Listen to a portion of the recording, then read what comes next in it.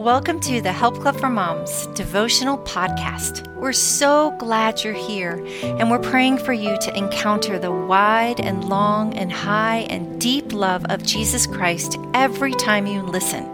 It's going to be a great day.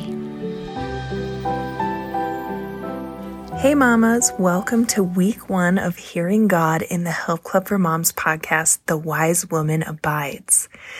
Today I'm reading The Mom to Mom from Crystal Porter. Let's pray.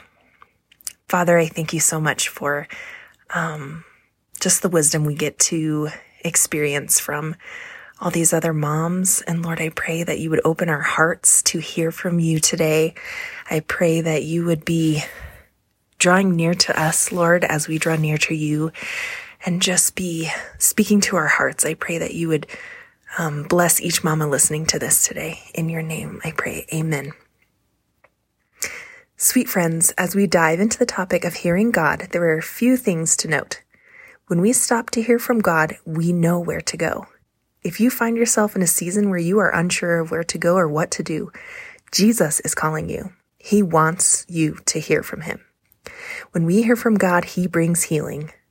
The very presence of Jesus in our lives brings healing to our souls, especially when we are certain that he is talking to us and cares for us. His love is a balm like no other. It takes practice. Sometimes it doesn't feel easy to hear from God, but that doesn't mean he isn't talking to us and guiding us. It simply means we are out of practice of going to him and learning to hear from him.